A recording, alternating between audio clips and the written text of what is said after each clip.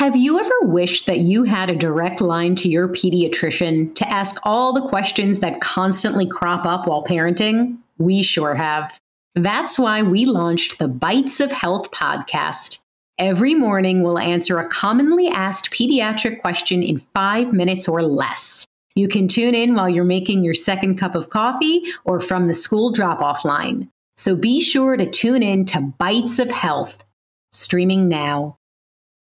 Soundsington Media!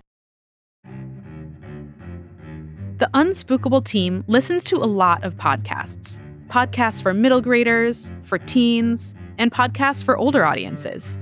And when we heard the show American Hysteria and met host Chelsey Weber-Smith, we knew that we needed to find a project together. American Hysteria tackles a lot of the same topics and conversations that we do here on Unspookable, including how moral panics, urban legends, hoaxes, crazes, and other fantastical thinking has shaped our culture. We highly recommend it to our more mature listeners. And as always, we trust you and your family to make the choices on what podcasts are right for you. So together, we're going to revisit a late 90s toy that a lot of you will remember. One that is making headlines once again as it hits department store shelves July 2023. I am thrilled to join Chelsey and Unspookable head writer Eleanor Riley Condit and Unspookable producer Nate Dufort for a look at the urban legends, conspiracy theories, and freaky stories that enchanted the Furbies of yore, and what our mini panic can tell us about our human nature and America at large, on this very special collaboration between American Hysteria and Unspookable.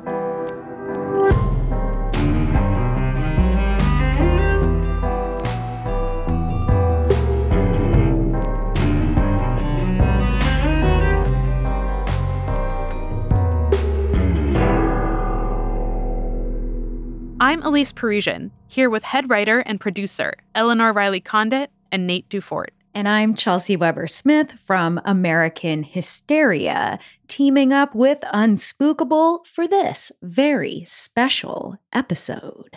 We are so thrilled to be doing this. Like when we first started talking with you, we were like, wait, that's an option? We can do something together? We had to jump at the chance.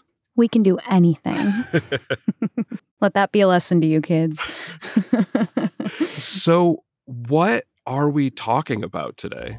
Well, we are talking about a toy that has suddenly returned as if it is a sequel to a horror movie. We're talking about Furby, the 1998 smash hit toy of the season. I am very familiar, being a late 80s, early 90s kid, of the Furby, but I'm really curious what the rest of the Unspookable team knows about this toy. So I had one. I don't think I got one right away. I don't think that I was like, in the wave of people like fighting at the toy store shelves for them. But I think I got one maybe in like 1999 or 2000. And for some reason it was a graduation themed Furby.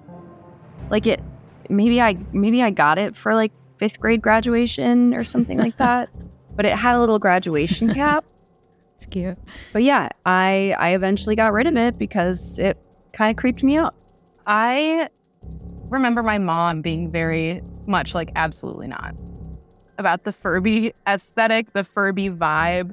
I remember the Furby lore. I don't know if that was part of her anti-Furby mindset, but the first one I had, I think, came from a McDonald's Happy Meal toy that I got. They had like collectible Furby little toys on hooks that you could get. So that was my first one. And then my school would have a toy sale where kids could bring in their old toys that they didn't want anymore, and you could sell them to your peers for like 25 cents. And I got my own Furby that day. It was really exciting. And an early introduction to capitalism. Absolutely. So, yeah, there was a Furby in my house. It wasn't mine. And my most specific memory about this was it waking up everyone on our floor of the house in the middle of the night. It would just start talking, and it wasn't quiet.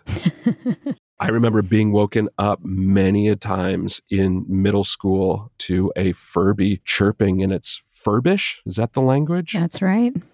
For our listeners that may not be familiar in some of like the recent pop culture references to this, I remember it popping up in Mitchell's versus the Machines, a Furby or Furby-like creature. Who can tell me what this thing looks like? I can definitely give it a shot.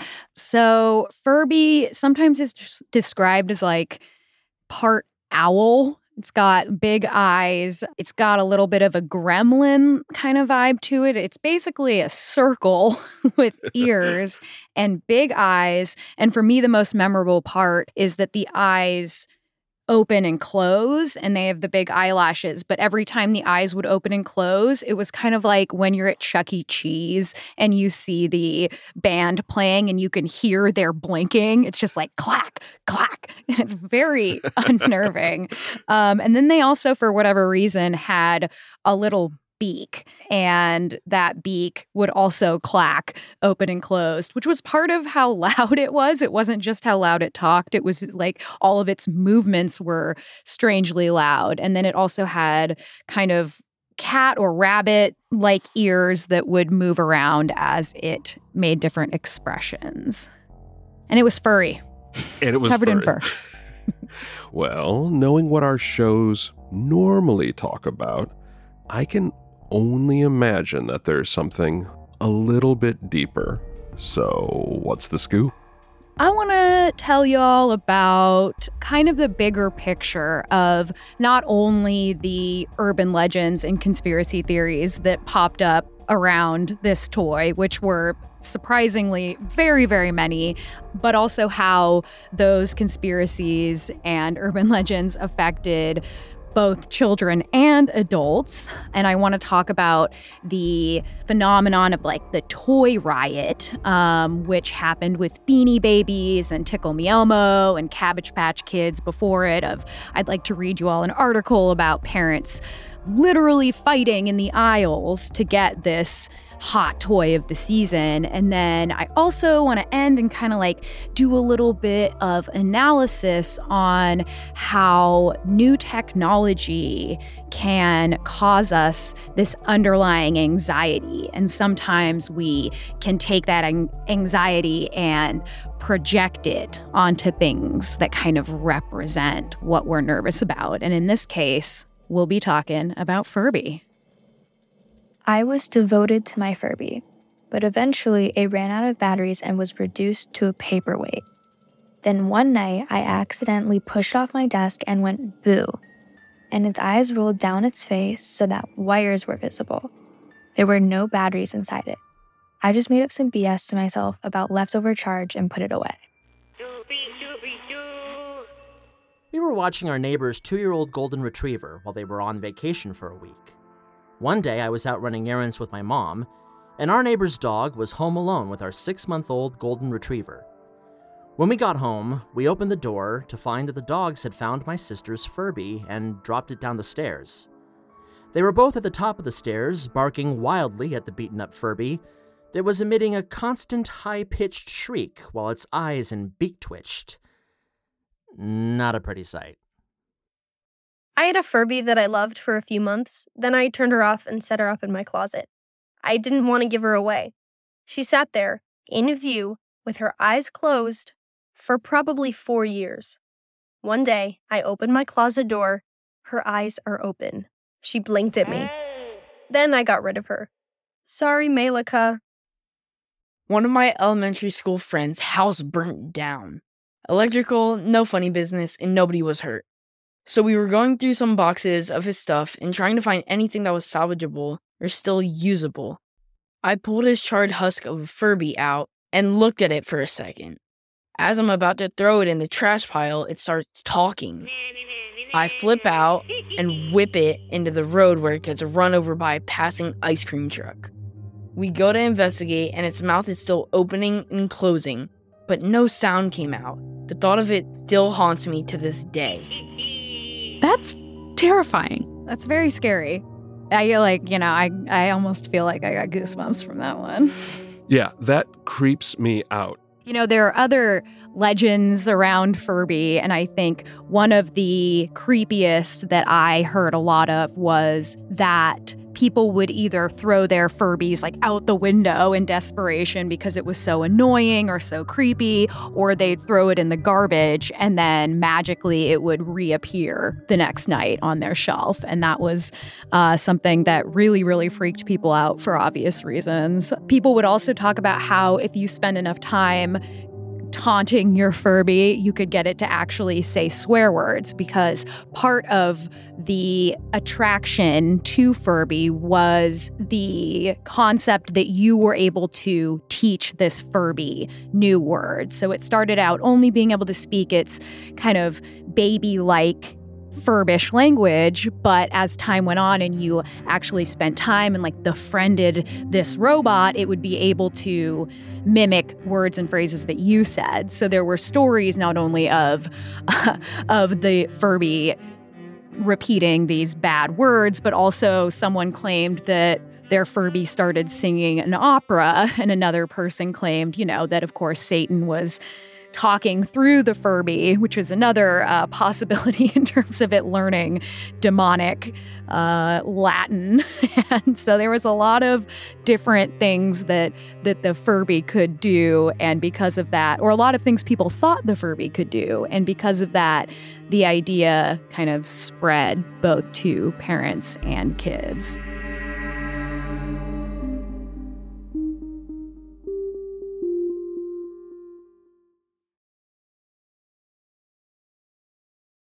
So, as mentioned, there was a lot of interest in this toy. And I was wondering, because I definitely remember the intense, basically fights to get this hot new toy that there were certainly not enough of for maybe the surprising demand that came in during Christmas of 1998. What do you guys remember? I remember, and sort of speaking to what I was saying before, like maybe that was something my parents were more tapped into. And that was part of the like, absolutely not, like we are not trying to buy into this like mass obsession with these kind of creepy, colorful owl robots. I absolutely remember this era. This was maybe the third or fourth Christmas season in a row where there was the big toy that everyone had to have. And it was getting news coverage almost every single night, in December leading up to, winter holidays. This was the thing to have. Fighting in stores. There's no reserves. There's no layaways, if that's a thing anyone remembers on these toys. It was cash in hand and people bidding or buying them off of each other in the parking lot. You were a good parent if you could secure one, and a terrible parent undeserving of love if you couldn't. Like it did feel kind of like with Beanie Babies or with something like that, where there were ones that were sort of like cooler to have. Like you were, more popular at school if you had, this type of Furby versus this one. I wish I could remember more about like the variety of what they all looked like, but I just remember distinctly having this impression that like one of my best friends at the time had a good one, and it's just funny because what does that even mean anymore? Like maybe its fur was a different color or something, but there were just ones that were more popular than others too. I have a distinct memory of like a blue moon ice cream Furby with like purple spots, and that one being like, whoa. Yeah, it's the Princess Di Beanie Baby of the Furby world. Exactly. Well, how about I read to you a little part of an article in the Odessa American from December of 1998, okay? Yes. Fury erupted at a Walmart in Lynn, Massachusetts, when customers who had waited overnight found out there were only 30 Furbies in stock. 2 women were injured in a Furby stampede at a Walmart in Illinois. Furby shoppers in Denver knocked over displays and trampled bystanders. Arlington shoppers became abusive and started cursing Walmart employees when they learned that there weren't any more Furbies in stock. So, we're getting actual injuries because of the desire for this toy and the mania that parents had to make sure, as mentioned, that they were the good parents who got the good toy for their kids. And in fact, it's funny because I've read a couple different articles that really talked about how kids themselves didn't seem to be that overly excited about Furby. And it was something that the parents almost decided that kids wanted for them, right? I don't know of anyone when I bring up Furby that looks back and says, oh, I loved my Furby. I just got along great with my Furby and it really made my life richer. Everybody looks back and says like, I don't know, there was something going on with that creeped me out. Exactly. I feel like this is so direct line media to parents. This was never on anyone that I know's, holiday or birthday list at this point. This was truly capitalism at work. This is the hot toy. This is the thing you have to have. No, Mom, I'd rather have a skateboard. Yeah, no, you're getting a Furby. Trust me, it's the cool one. And there were so many amazing other toys. I think this is the beginning of gadgets, along with video games being a mandatory part of holiday shopping. Absolutely. And I mean, Furby was, as we'll get into at the end here, Furby was a revolutionary toy. And I don't think children fully grasped how far AI had come throughout the 90s. But, parents were paying attention to a lot of the advancements that were happening that triggered both excitement and anxiety. But parents, they knew that this was the next frontier in playdom, the next frontier in toys. This thing starts scaring kids immediately, as we've started saying. What are kids scared of that's happening? We've talked a little bit about these things talking unexpectedly, maybe in the middle of the night. They're speaking an invented language that feels a little bit off, and they're not exactly attractive or like anything of this world. These are some of the immediate knee-jerk, like, yeah, this thing is terrifying. I think a lot of it has to do with the fact that these toys were considered in their way to be sentient, meaning that they were able to think and possibly even feel the way that a human being would.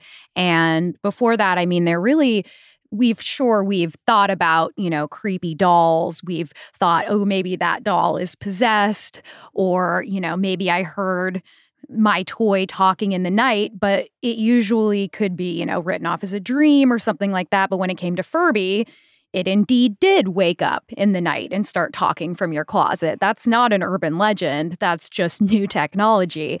And I think that combined with we'll learn a new word today, the uncanny valley effect, which is when something appears close to human, but not human enough for us to recognize it as a human. So when we look at Furby, we see some human-like traits.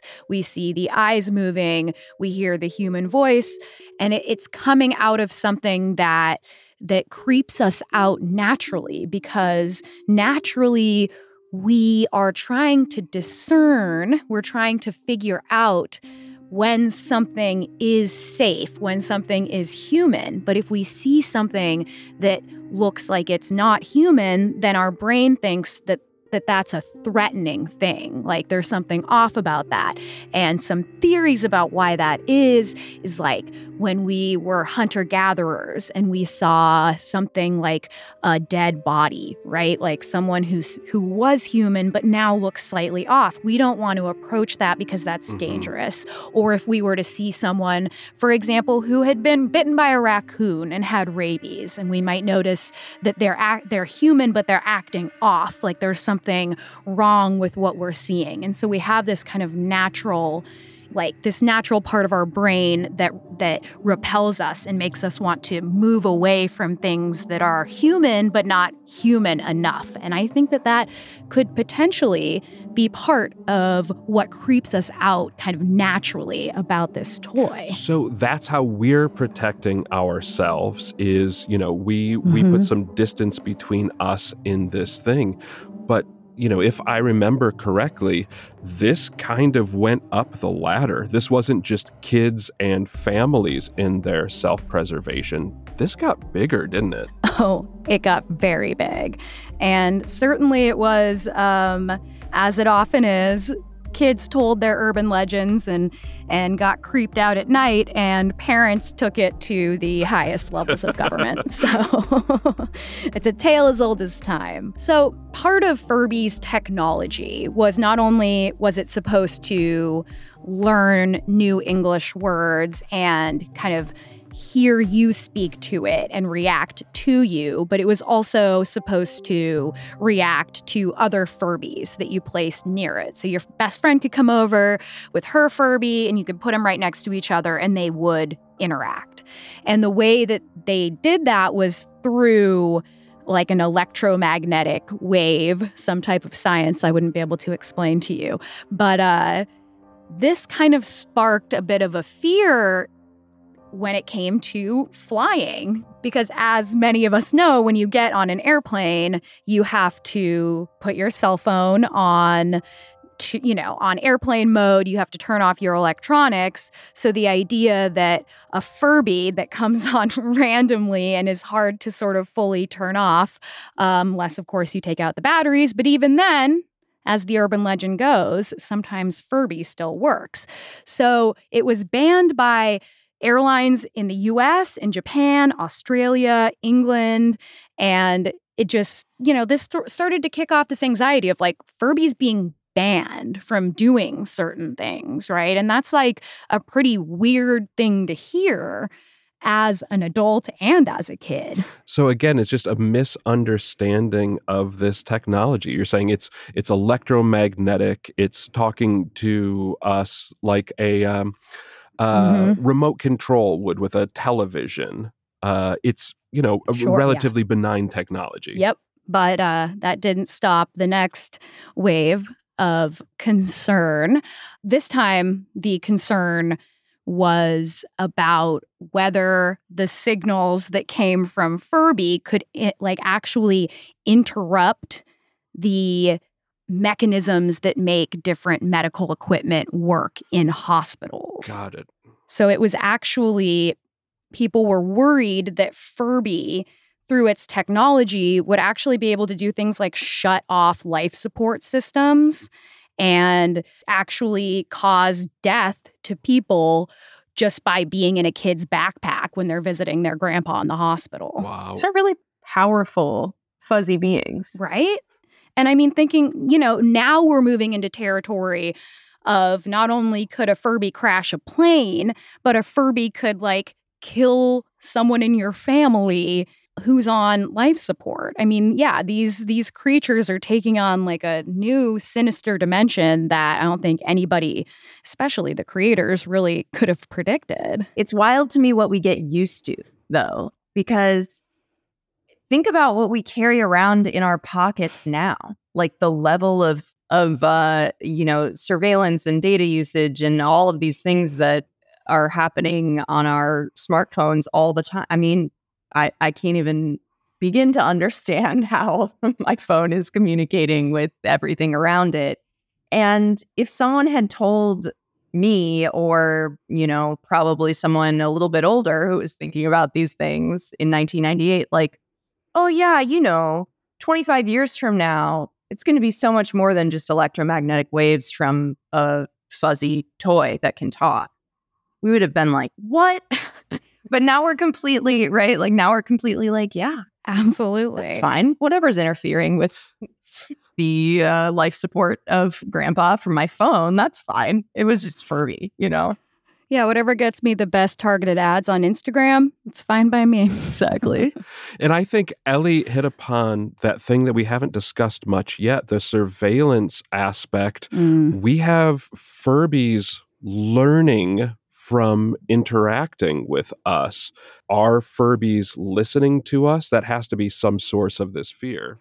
Oh, it sure is. Perhaps I would say the most lasting actual memory of this time and the way that Furby was so blown out of proportion in terms of its technology. So after the initial Furby explosion, right, we move into 1999 and people start to realize, okay, like if Furby can learn, it must be listening through a microphone.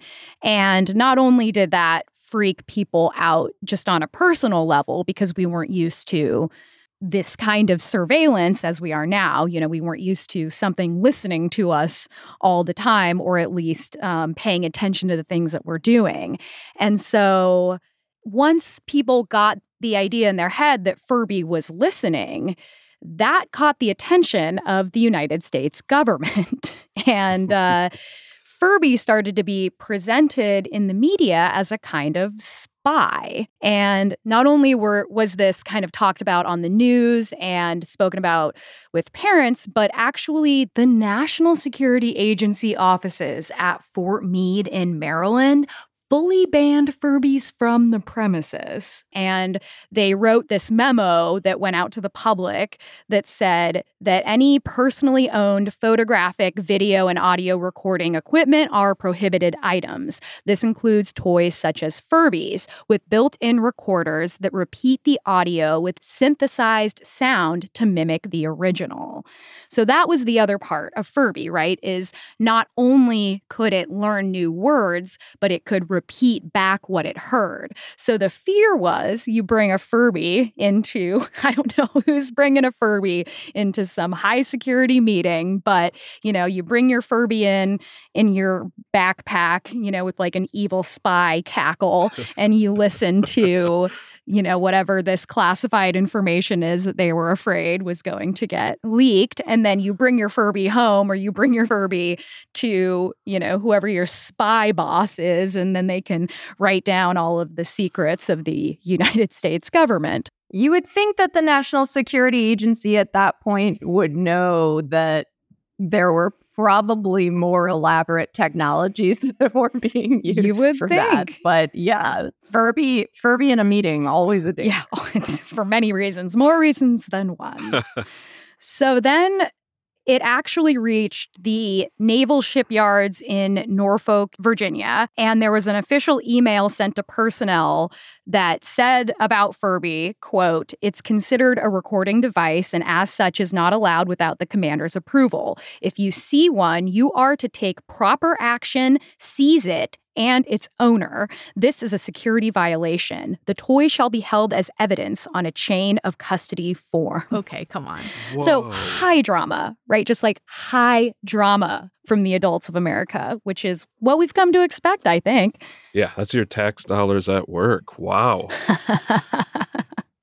So, of course, these news reports spread around because what news station is not going to cover Furby is banned from the NSA office in Maryland? That's a juicy tale. And so the media did their part in freaking us out about this new technology and the potential of this new technology that, as you mentioned, Nate, was sort of a big misunderstanding. Furby, the technology to record and transmit at the price point of a toy, it couldn't have existed in 1998. We didn't have cell phones, that were anywhere near affordable in that time period. Absolutely. And I mean, Furby was like a cool $35 in 1998. I don't know what that would be now, but that was not a crazy expensive toy. It was definitely expensive, but as demand increased, the price went up. But if we're talking sort of like the original profit motive of like, what does it take to build something like a Furby? If you're selling it for $35, the technology is not that sophisticated, I would say. I remember that mine could barely even repeat what I said. Well, that there may be a reason for that. Could I go into sort of the reality of the Furby technology? Absolutely. So there was a dire misunderstanding here when it came to how Furby worked. And that is that the whole basis of Furby, and I can't tell you, I don't know if this was like misleading marketing or this was an assumption made by people, but the truth of Furby is that it's designed to start out talking in Furbish, in this baby-like language, and over time, the other English words start to come in, and it has absolutely nothing to do with how much you play with the Furby, with how much you talk to the Furby. It doesn't matter what you say to the Furby. The Furby cannot hear you. And that is a big deal because Furby, though, yes, it does have a microphone, all the microphone can do is sense that there is sound around it and deliver that sound to the robot in just a long beep to indicate, okay, now it's time for this robot to react in some way, right? So all it can hear is a beep that differentiates basically nothing. It doesn't know you're mad. It doesn't know you're sad. It doesn't know you just said the F word. It doesn't know you're singing opera, and it cannot learn any of those things at all. Wow, that's incredible. And yet it got blown up to this enormous thing that freaked out multiple generations of humans. And not only that, but when it came to taking a Furby on an airplane or taking it to a hospital, you mentioned the remote, that it is really no different than a remote, and that's true. It's the electromagnetic field of a Furby is actually 70 times weaker than a cell phone. So if you have a cell phone in a hospital room and nothing bad's happening, then, a Furby is 70 times weaker than the technology that you're holding in your pocket. So that was also a complete misunderstanding of the power of a $35 toy. My head immediately went to, what if you had 70 Furbies in a hospital room, though? Then you'd just have a cell phone. Okay. So it'd probably still be okay. Or a nightmare.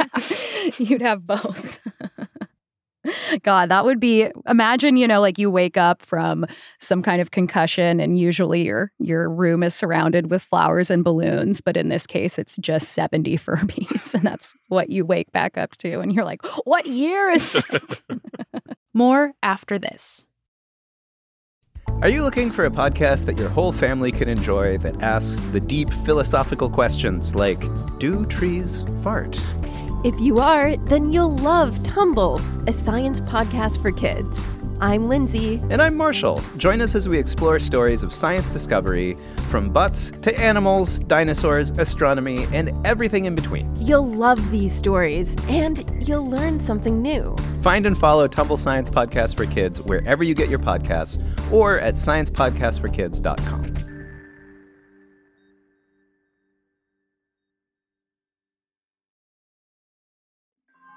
So going back to some of the tales that children were telling and the actual experiences that they were having, perhaps swear words and demonic messages aside, there was truth to the fact that since Furby was such a new piece of technology, and because so many of them were being pumped out so quickly, they were prone to malfunction. So part of the reason we heard this story again and again of like, my Furby was talking all night and I took the batteries out and, a couple hours later, it still woke up again, right? And that's freaky, right? You unplug the scary TV with the with the ghost in it, and it continues to play. That's kind of a classic horror movie trope.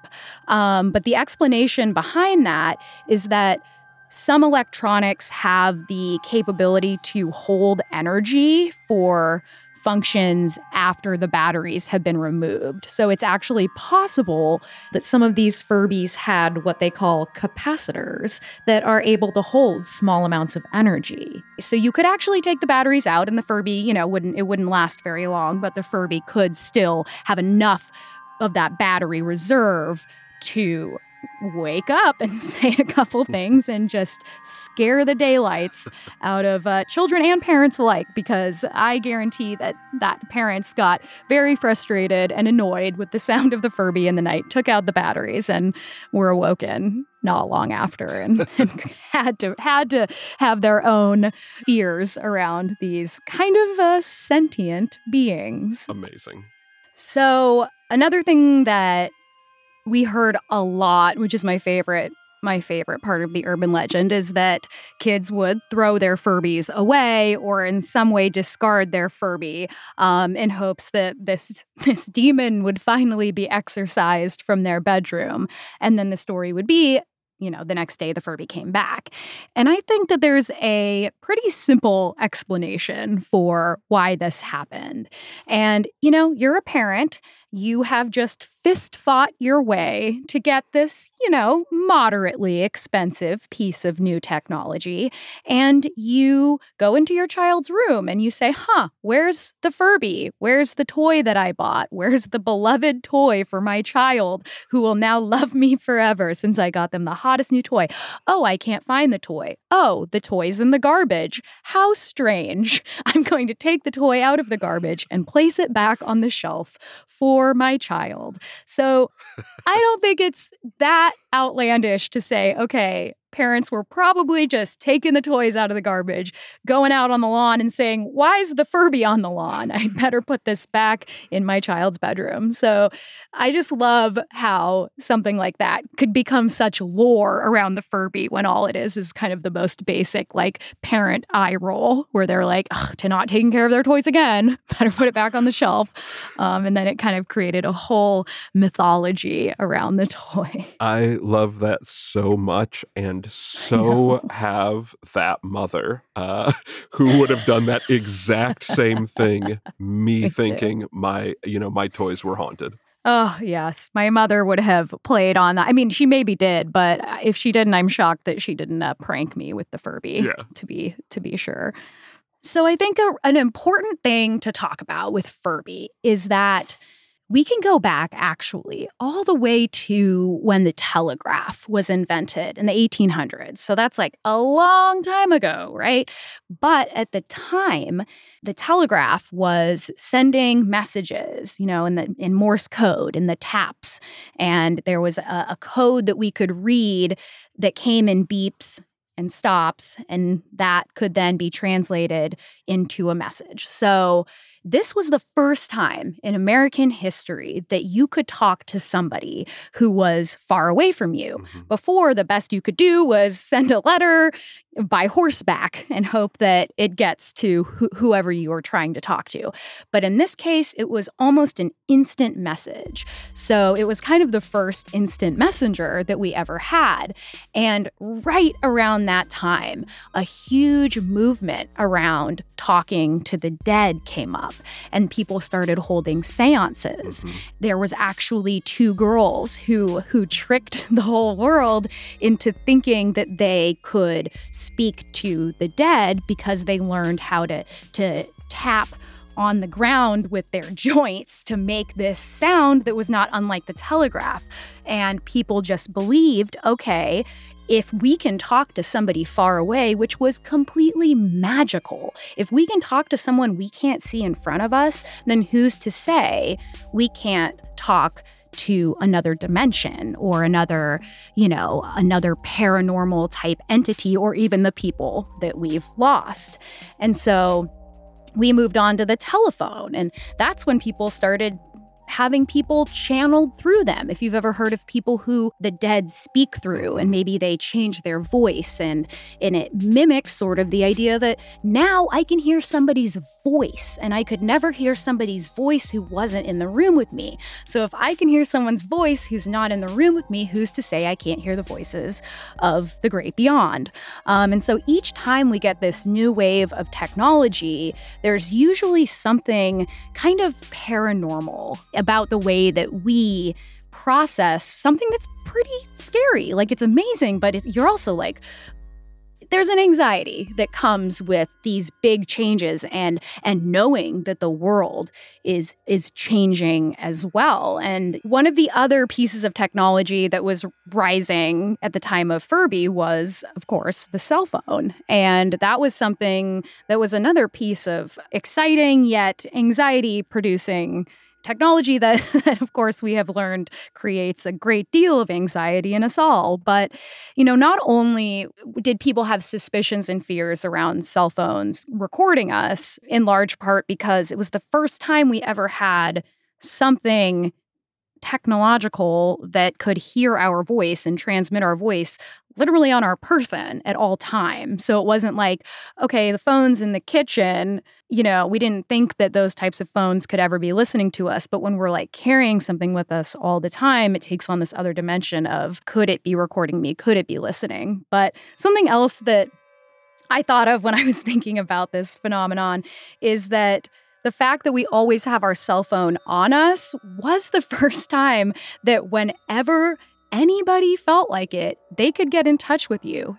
It could be the middle of the night. Someone you don't want to talk to could give you a call on your cell phone, which is on all the time. And it could light up and anyone could be on the other line. And I think like Furby, it sits up in the closet and can interrupt your life at any time at its own will. And I think there's something there too. We are so suspicious of these technological advances. And, we already look to the sky to answer, so many of our larger mysteries. Why not continue to do those with these modern conveniences as well? Though I think we've found in recent years that this questioning is maybe not happening enough. Like, looking at some of the scary things associated with cellular and AI technology even. Like, we're asking these questions now, and maybe some of it's just too little too late. Oh, yeah. You're telling me.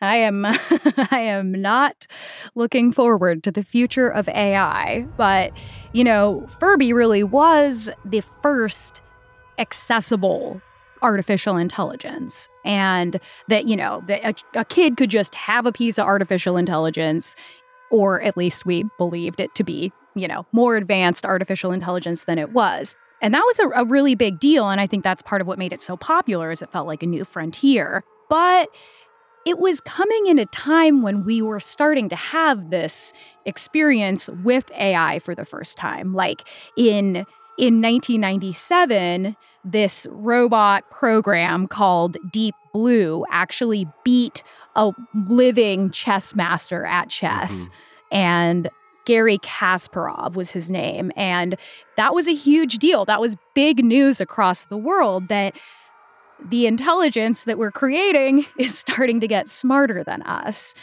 And we all know how scary that is. I mean, that's the basis of a lot of sci-fi out there that, Absolutely. They're going to take over. The robots are going to grow too smart, and they are going to usurp the human beings of the planet. And so, this was like a big time for AI. Like, for example, natural language processing was beginning, and that is basically giving computers the ability to understand both text and the words that you're saying, just like a human being can. So a robot was able to, for the first time, take in this information and store it. And not only that, but it was the time that we started to develop this thing called deep learning, which is something that teaches computers to work the way that a human brain does. So they can actually recognize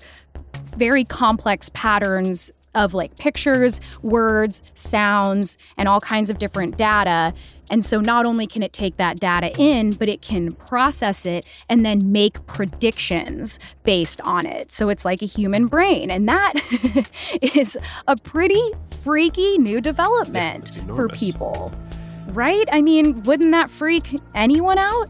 Absolutely. I think, these thought experiments are enormous. And as we see them integrated into our day-to-day life, I think kind of the next wave of this is the philosophy and ethical questions associated with this deeper technology that takes those initial conversations of the telegraph and its implications so much further beyond that, because these things can potentially evolve beyond the capabilities or at least the brain function of humans.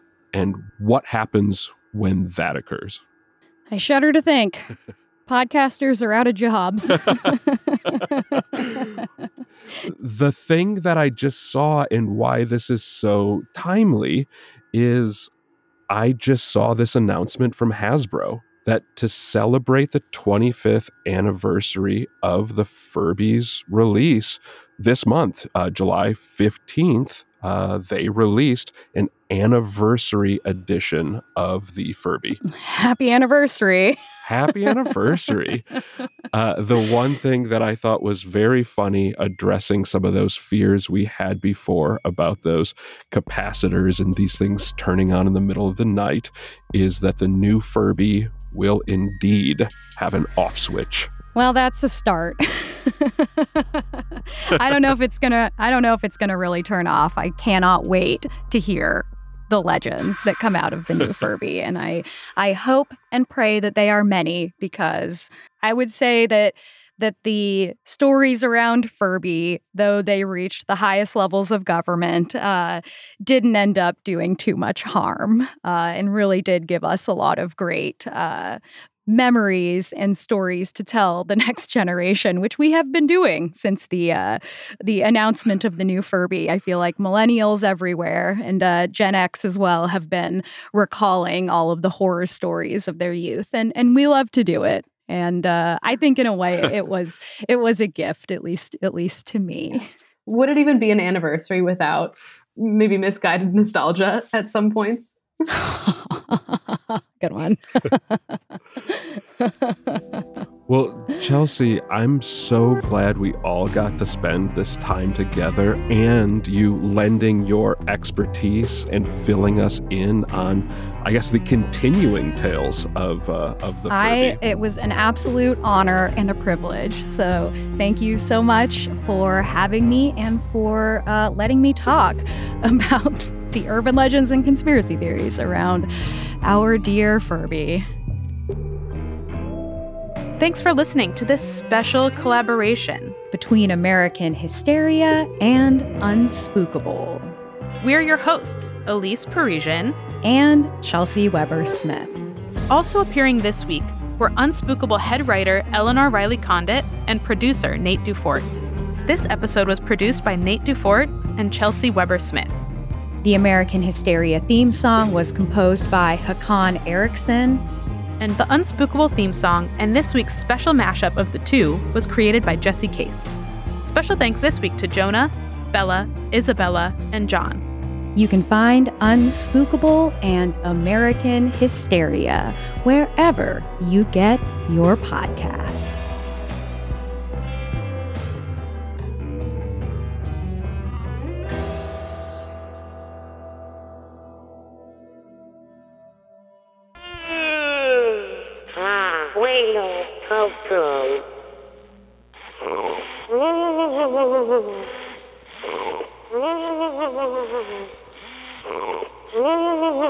Welcome.